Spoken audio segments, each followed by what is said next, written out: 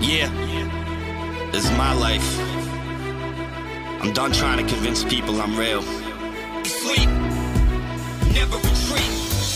Welcome to the Road to the Trials podcast presented by Koros, where we take an insider's look into the training and racing of some of America's best runners as they prepare for the Olympic trials in late June. And today we have our last intro episode of the show. We have Abe Alvarado. Abe is just a high-level sprinter slash middle distance runner who is really kicking some serious butt, and I couldn't wait to talk to him. He has a unique running background compared to a lot of the people he competes with because, first of all, he started later than a lot of people do, and in college, he actually transferred and followed his college coach along her journey. And as you'll hear, is one of the best college coaches in the country, someone who I've had on this show last season, actually the last episode of the first season, and that is Diljit Taylor over at BYU. I couldn't wait to talk to Abe, and this conversation was so wonderful and just reinforced how lucky we are to have him as part of the roster for season 2 of Road to the Trials. What an awesome, awesome guy, and I can't wait to see what he's going to be doing this spring. So let's get into it with Abe Alvarado. Abe Alvarado, welcome to the show. Thank you. I'm excited to talk with you. I'm excited to talk with you. Yeah, this is going to be really exciting. You are the sprinter, so to speak. I know you're middle of distance, but the other two guys that we got in the group they're 10K guys, right? I'm excited to talk to you about all like the power anaerobic stuff. I know, with what you run, there's plenty of aerobic parts to it, but Tyler Day is not doing the same workouts as you. So I'm excited to talk with you about a lot of what you're doing this coming year and the workouts you're going to be doing and all that stuff. With that said, with this intro episode, your first episode here on the Road to the Trials podcast, I know we want to dig a little deeper, get to know you a little bit, what's going on in the past, what's happened in 2020, and how things are looking so far for you in 2021. But before we get there, Abe, I'm going to ask you the same questions I'm asking all of our folks in our first episode. And the first question for that is, when did making the Olympic Games become even a dream for you? I think in 2013 or 2014, actually, my first freshman year of college, I made it to the junior outdoor championships, where, they get the best in the U.S. of under 20 or something like that. That was like one of my first bigger meets ever. And I think I had only ran 150 or something my freshman year of college. But I think that race kind of, left the taste in my mouth of what meets I wanted to be running at. And sure enough, from there on out, my junior year of college is when I made was that 2016? Yeah, I made the Olympic trials as a junior in college, and I made the semifinal. Well, first of all, I came in ranked, I forget, like 26th out of 32 or something. So nothing was expected of me, and I somehow snuck into the semifinal. And then once I was in the semifinal, I was like, oh, could I make the final? And obviously that didn't happen. I didn't have the experience, or was running as fast as, some of the other guys were running. But I think from there on out, I remember leaving and I was disappointed, even though, like I said, I came into that race without any expectations. But I think just making the semifinal and knowing like, wow, I think I can make a final 4 years from now, just kind of got me motivated and just thinking about the next Olympic cycle, which is, hopefully happens this year. But just positive reinforcement to that. After that, I made the U.S. outdoor I made the U.S. outdoor final the following year in 2017. And then in 2018, I made the U.S. outdoor final again. And 2019, I made the indoor final in the 1K and got second. So, I kind of went from not making the final to making the final to medaling at the USA meets to now, hopefully medaling, finishing top 3 again outdoors at the trials and hopefully punching my ticket to Tokyo. Yeah, hey, I'd be all for that, man. That's for sure. I'd love to follow along on that journey. No question about it. That definitely, it seems like that's kind of when it became like a legitimate goal for you. You start seeing that success and with that success breeded more success and all of that. And I can see why that would fall in the picture. Do you have any earlier memories of following the Olympics or things that kind of stick in your mind, pre-college, even sometimes even pre-high school? Where you were just drawn to either watching the track events or just the Olympics in general? Honestly, not really. I mean, growing up, I was a soccer player, and it wasn't until like my junior year of high school where I kind of transitioned and stopped playing soccer and started running cross country instead of soccer during the fall. Um, but even then, like I didn't know if I was going to go to college, or I didn't know like what schools around me or what colleges were good for running. I wasn't educated in the sport. Um, and I think for that same reason, I stayed local, and it all worked out for me because I went to a D2 school, and like I said, I had a really good coach there, Coach Taylor. She coaches at BYU now, And and she's a legend. She yeah, was actually in season one. She was like the last guest we had in season one was Diljit, because we talked about when COVID hit and she basically was like literally on the track with her athletes. And it's like yeah, starting gun's about to go and they're like, nope, meet's canceled. yeah. I remember that actually. I was texting her when they were in New Mexico in Albuquerque, if the NCAAs was going to happen, and well, sadly they didn't because of COVID. But yeah, I mean, like I said, I was with her 3 years at the CSU Stanislaus, a D2 school in Central California, and then we both transferred to BYU, and I ran at BYU for 2 years under her. Um, but yeah, I mean, I think it's because of her, and I tell her that I'm thankful that I was able to run under her, and I think her guidance and just everything, it has helped me get to the point to where I'm at in my career. It's because of her that she believed in me from day one. Like I said, out of high school, I only ran 154, which to me wasn't that great, and I came in my eyes, I was like, oh, if I could run 150 by the time I'm a senior, like I'll be super happy. Like 149 to me was like super fast. I was like, if I could just do that, like I'll be happy. But no, like she saw something different in me, and like sure enough, like my times dropped every year under her, and she kind of was like, whoa, like you you can run at USA's if you want to. So what happened in high school that converted you from soccer to track? Obviously, like that conversion worked out really well, but stepping in junior year and then not only, making that switch, but doing so like with such success, like what prompted you to make the move in the first place? I think I realized I wasn't that good in soccer. Like I had teammates that played in travel team and just had more skill than me, and I think I started to realize that it would just I hated not being able to control my own success.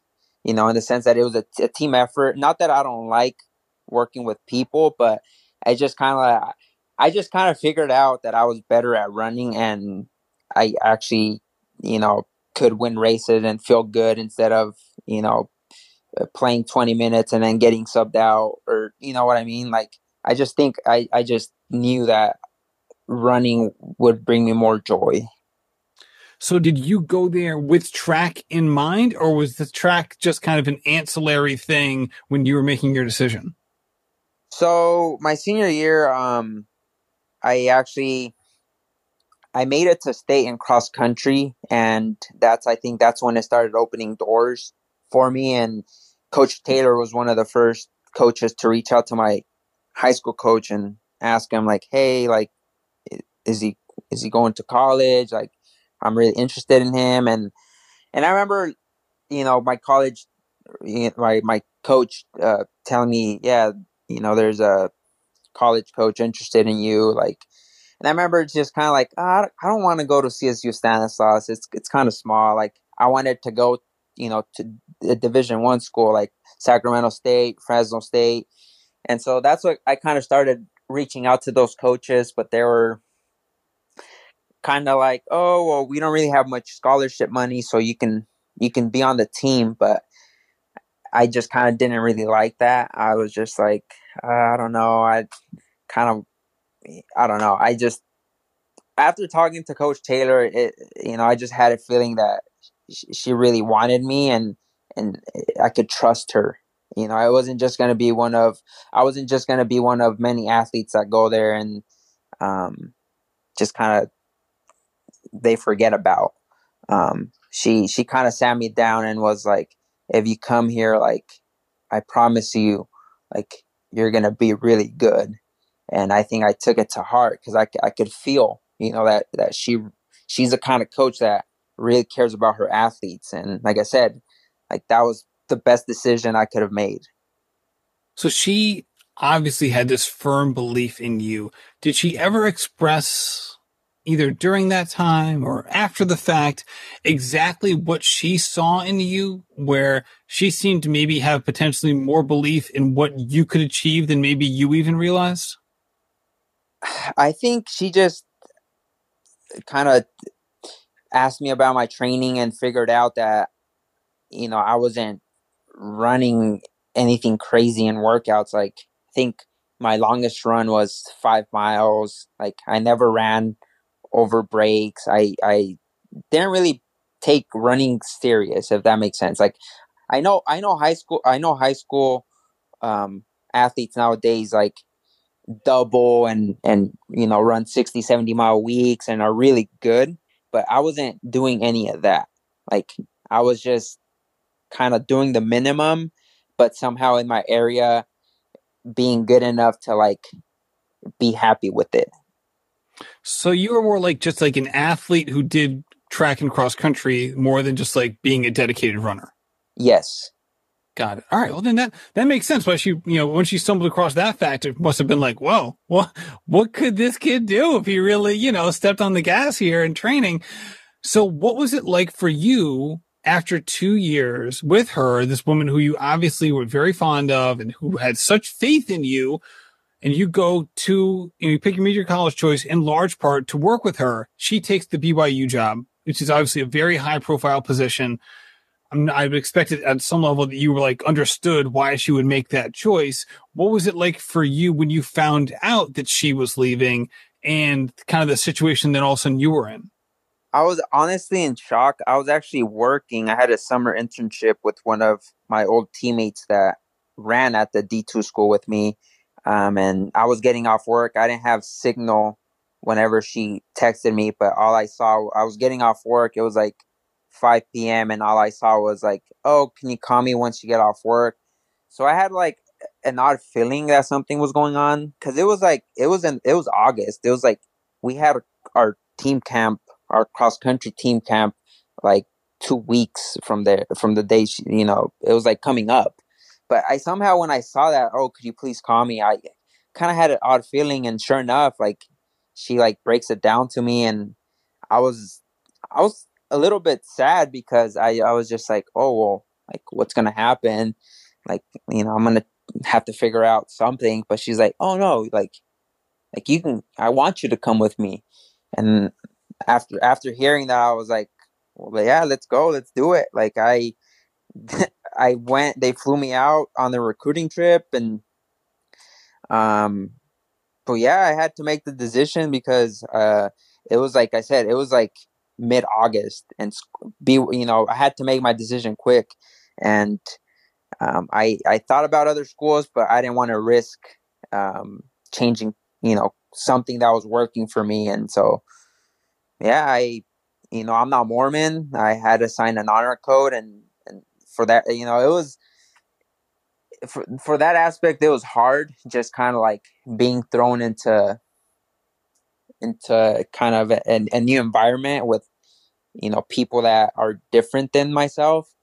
But at the end of it all, I'm happy that I was able to get um my bachelor's degree and, have a good career at BYU also.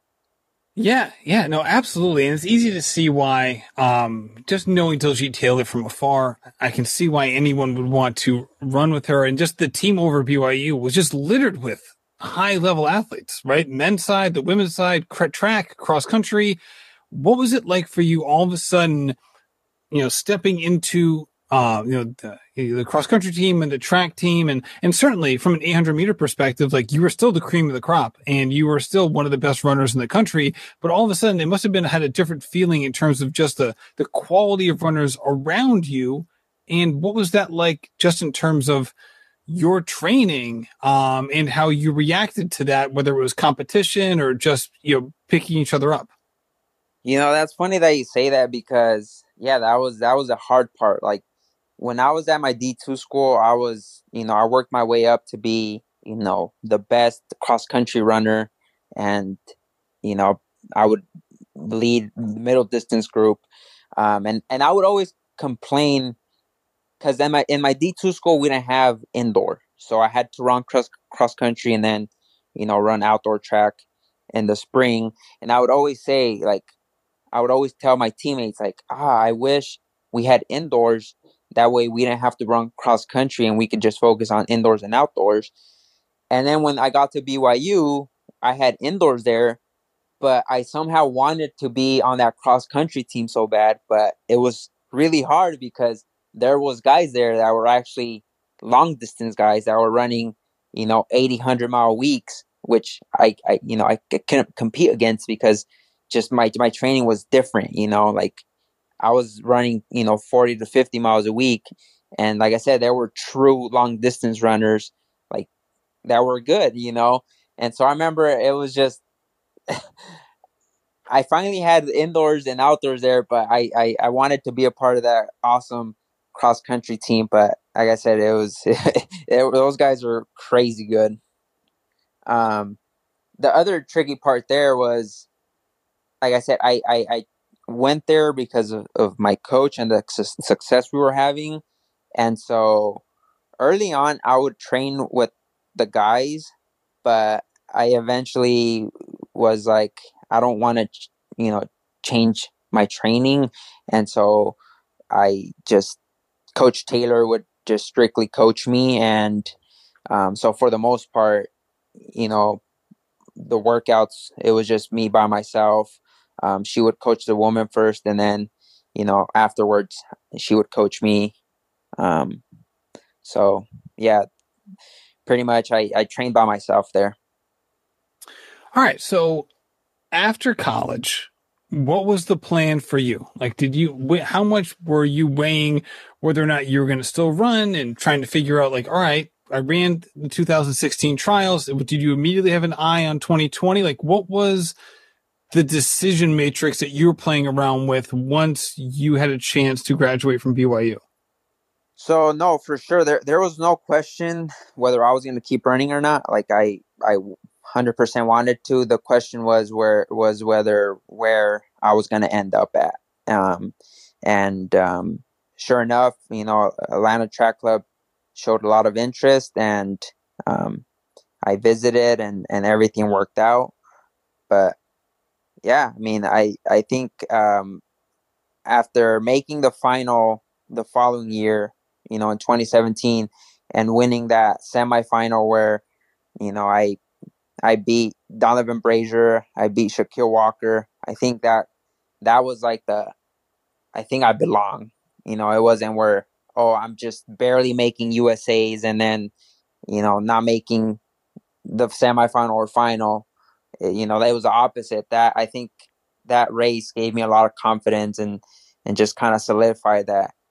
I think over the next few years, if I keep working hard, I can be a contender.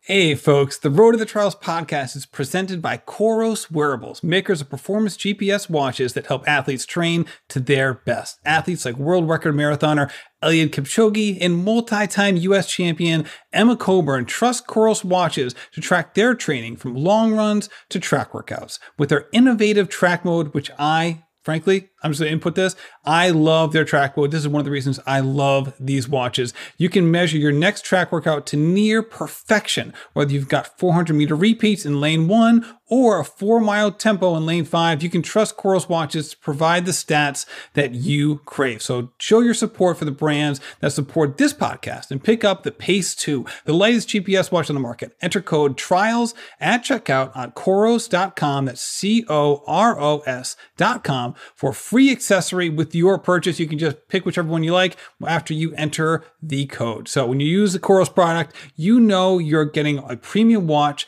designed, tested, and perfected by the athlete and for the athlete. Give Coros a follow on Instagram or on Facebook at Coros Global.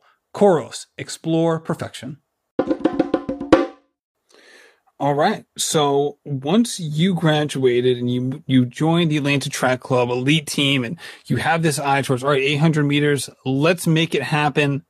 What happens then? Because all of a sudden, your era of pros and like high school graduates, right? So I'm going to talk to Tyler Day, like right after this, like all of a sudden, like he graduates from college into like, hey, there's no races or like, things like that. So what was it like for you, the beginning of your pro career, not necessarily from a practice and training perspective, but just finding your legs in the pro circuit and just the volatility that we've seen over the past, couple of years here? I think for me, it wasn't that crazy of a surprise or anything was really different just because I had that experience, like I said, from the previous 3 years, running at USAs and running at these high profile meets. So I think I adjusted fairly well. Like it wasn't nothing new for me. Gotcha. All right. So let's talk about 2020. So, coming into 2020, obviously like early on in the year, it starts to become pretty obvious that, we're going into February and early into March. Like it's becoming pretty clear that the trials aren't going to happen. When that came down and all of a sudden the year that you had planned and that your coaches had planned all of a sudden wasn't going to come to fruition and everything is going to get pushed back, what did your calendar end up looking like from a track meet perspective, and how much notice did you get for any of these races? So like you mentioned, everything kind of seemed unclear at first, and so I didn't start racing until I think August was my first race, and August I raced in Tennessee, but I think the directors there did a really good job at bringing high profile athletes to kind of test the legs and get a season in. I raced in Iowa at the U.S. Road Mile Champs. And I also raced at a home meet we had. And so there wasn't a ton of racing, but I did get some. I think I got like 4 races in between August and September of 2020.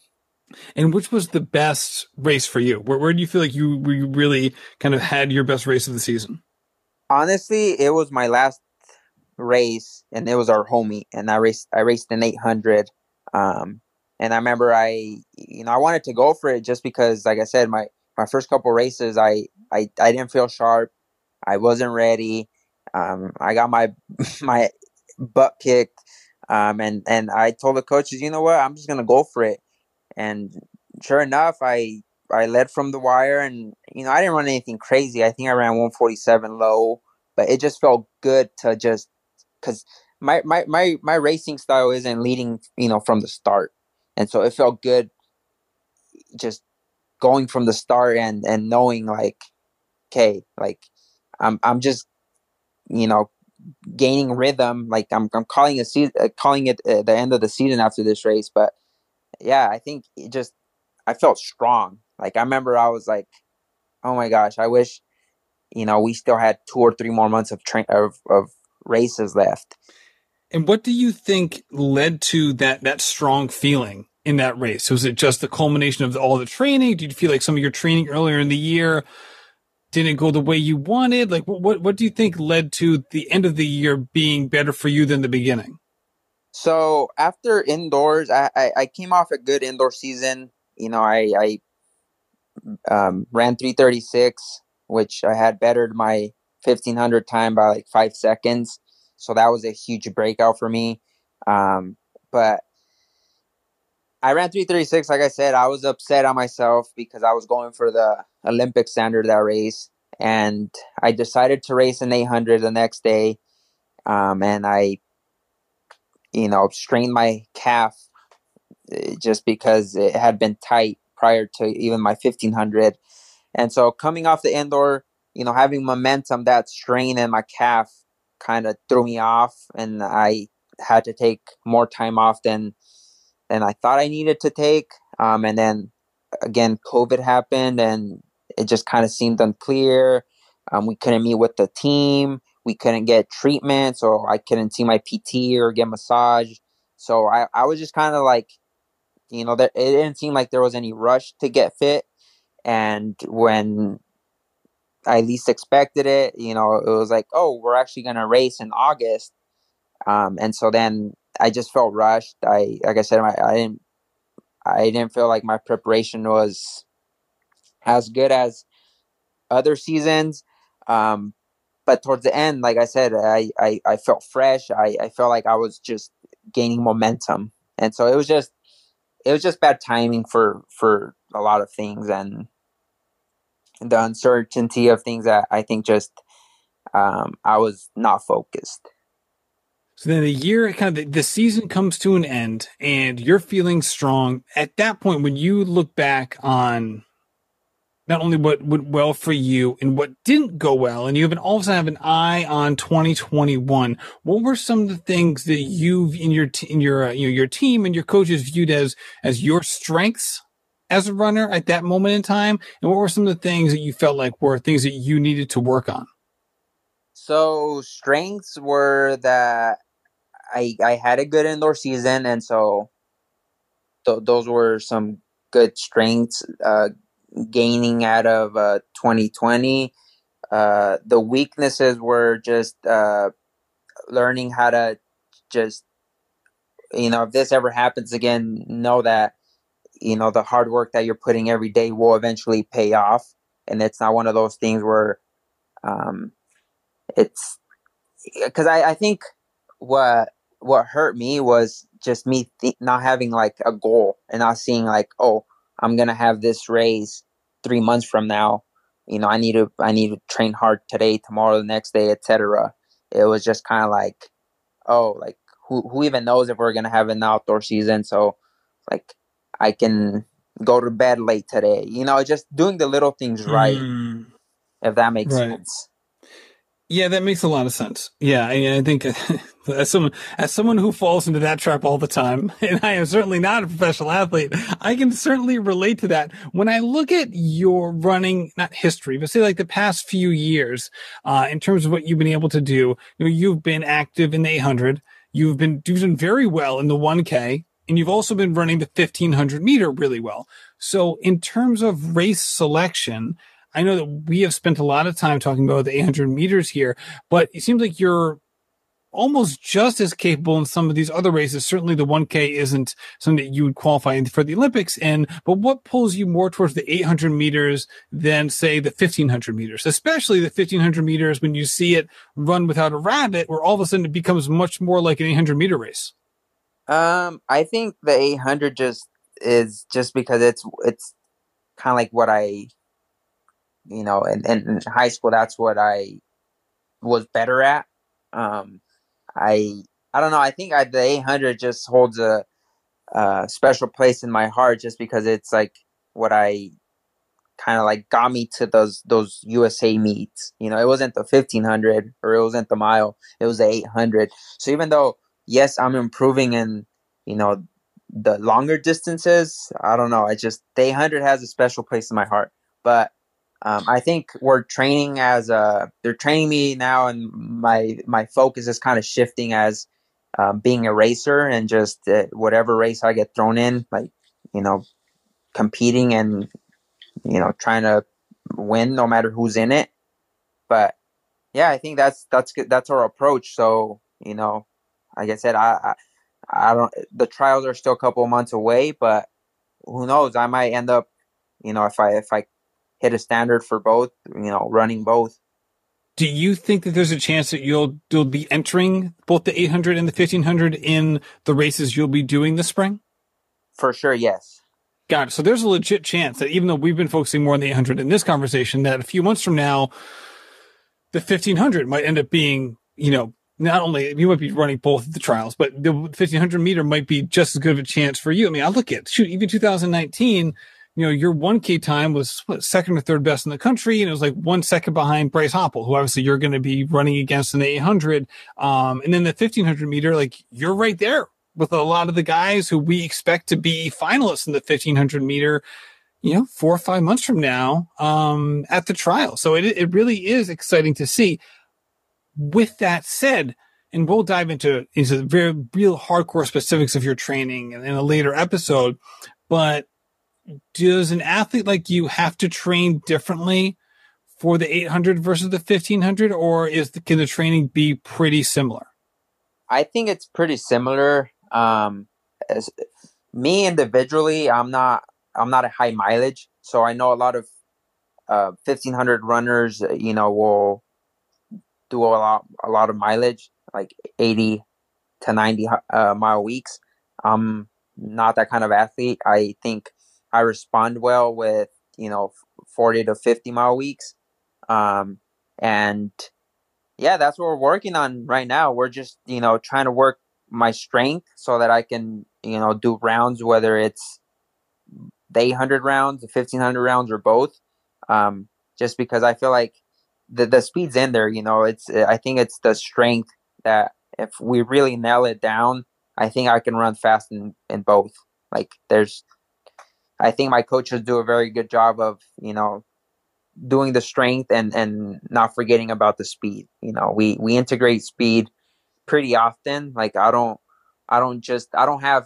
I think in college I had those sessions where it was like really anaerobic. And here I haven't really done that, but I've been running faster, and so I think it's working for me. And how is your health right now? Right now I'm healthy. Knock on wood. I'm ready. I haven't raced since September, but I had a really good training block from September to December. I had time off in December, and now we're ramping things back up, and I think my first race on the schedule is March, Texas Relays, whenever that is. I think it's towards the end of March. But yeah, I'm laying low right now, just keeping my head down, working hard, and hopefully when my time comes, like I said, I'll be ready. And yeah, I'm just enjoying it right now, just because I know once the season starts, it's just race after race after race, and so I'm enjoying right now, just trying to get fit and trying to be ready for the big day in June. I can't wait to see it. All right. So let's talk about something else, because so we're following 3 male runners in this Road to the Trials podcast. And actually 2 of the male runners, Frank, Laura, and yourself, were both born in Mexico. So would you mind giving just us a little rundown, just from a family perspective, of when you guys moved to the States and what that's been like for you as someone who, while maybe born in Mexico, someone who's now working hard to represent the United States in the Olympics. And obviously you've lived here for most of your life, but just, what that situation is like with your family, and, what it was like for you, at the earlier stages in your life when maybe you moved to the United States, and just the family background story. I moved to the States when I was about 2 years old. So I pretty much grew up in California my whole life. Growing up, it was like my I come from an old school family where, if you're a boy, if you're a male, you work, since you're young. Like my dad didn't go to school. He was working with his dad since he was small. So that's how it was with me. Like, after school, my dad would take me with him to go, learn how to work, whether it was, farming in the backyard, to, taking, if a car broke down, fixing the car. Just like his focus was, I'm going to teach my my son how to work, how to earn his money. So that's kind of how I grew up, just with my dad. I'm the only boy in the family. I have five sisters, so like I said, my dad after school he would come home and just take me wherever he was. So that's kind of like how it was for me. I remember he would, he let me run track and like I said, play sports in high school. But sometimes to him, it seemed like a waste of time. It was like, what do you mean you have practice? Like, I want you to come help me do this, do that. Um, but I think he started to realize that the way he was raised wasn't the only right way, right? Like I think he started to realize like, wow, like I think if sports are helping pay his tuition in college, I think that's a good thing. So I think from there on out, he really started supporting me, and just kind of like letting me do what I do, and yeah, that's how it is now. He'll call me, and the first thing he says is like, "Are you training hard? Like, I want you to be ready for the next race." And so it makes me happy to hear that, and know that my dad supports me now, and believes in me, and knows that you know playing sports isn't like a bad thing. I really appreciate you sharing that. That's a great story. All right. So Texas Relays, that's roughly a month away. You mentioned you haven't done an actual race since September, which is completely understandable. If anything, what do you guys do in practice to kind of simulate that all out race setting? Or do you not really do that? Do you just kind of really like maybe get closer to race day to make that happen? Like, do you have, I guess another way of me saying this, do you have like an accurate assessment of like where you are, like fitness and time wise, like right now, or is it just your training and you're not like dialed into that specific number? So right now, I don't really have an assessment. I'm pretty sure the coaches said within the next few weeks we'll have one or two time trials to kind of get that race hard effort in to actually know where we're at. Um, so I think that's pretty standard for anyone. Before getting the first race of the season, just to do a time trial. So yeah, I think that's what I have in store for me, just to kind of see where I'm at. But if I can make a guess, I'm happy where I'm at, just because the longer workouts have gotten extremely easier. So I think aerobically I'm coming along, and I'm aerobically the fittest I've ever been. So that's exciting for me. All right. So going into the Texas Relays, no matter where you are fitness wise, does that affect your race strategy on the day? Or is it simply, hey, I'm equal to these people. I really don't care what the outside factor is. I'm racing to win. Like, where do you fall in that continuum between like being hyper aware and trying to be strategic versus like, hey, if I'm racing to win. Like, where do you fall on that range, especially even for like an early season race? So I think like I said, it's come with experience, but I've learned to know, um, obviously if it's like a big race where, USA championships where I'm just trying to qualify, I'm not going to go out there and lead from the start. You know what I mean? Like, I'm going to play it strategically, and, sit where I want to be, in the middle of the pack, or, top three, and, just punch my ticket into the final or to the next round. But I think I'm starting to shift to, the early on races. Just, I'm not gonna go there to waste my time and sit in a slow pace. Like, I'm going there to see where my fitness is. And so yeah, I don't know whether I'm gonna race the 8 or the 15 there yet, but yeah, I think hopefully there's a pacer that takes the race out, just to kind of like make it a little easier. But yeah, regardless who's there, I'm trying to go and run a fast time. I love it. All right. Yeah. So we got Texas Relays March 24th to the 27th in Austin. Hopefully they thaw out by then. because there's some deep snow right now. We got Trials Miles there going in a week and a half or so. Actually, the 27th. So they're going to be there, in about 10 days.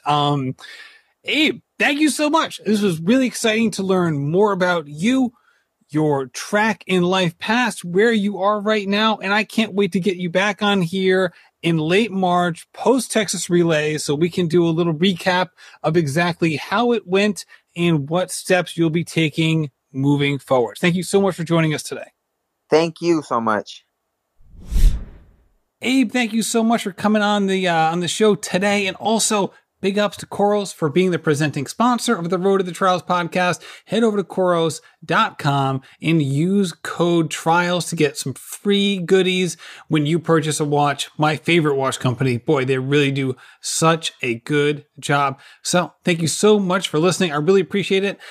Soon, let's see, not next week, but the week after, we are going to have, hopefully, a catch-up episode with Frank and Kira as they basically recap how they did at the Gate River Run, pretty similar to what they did post the Texas qualifier a couple weeks ago. So they're both going to be, they're kind of tracking each other this spring. So we're going to do a recap episode with those guys. Also, we're going to touch base soon with both Tyler and Dana to see how they're feeling from their respective injuries. Just so much stuff going on. So thank you so much for listening, and happy running.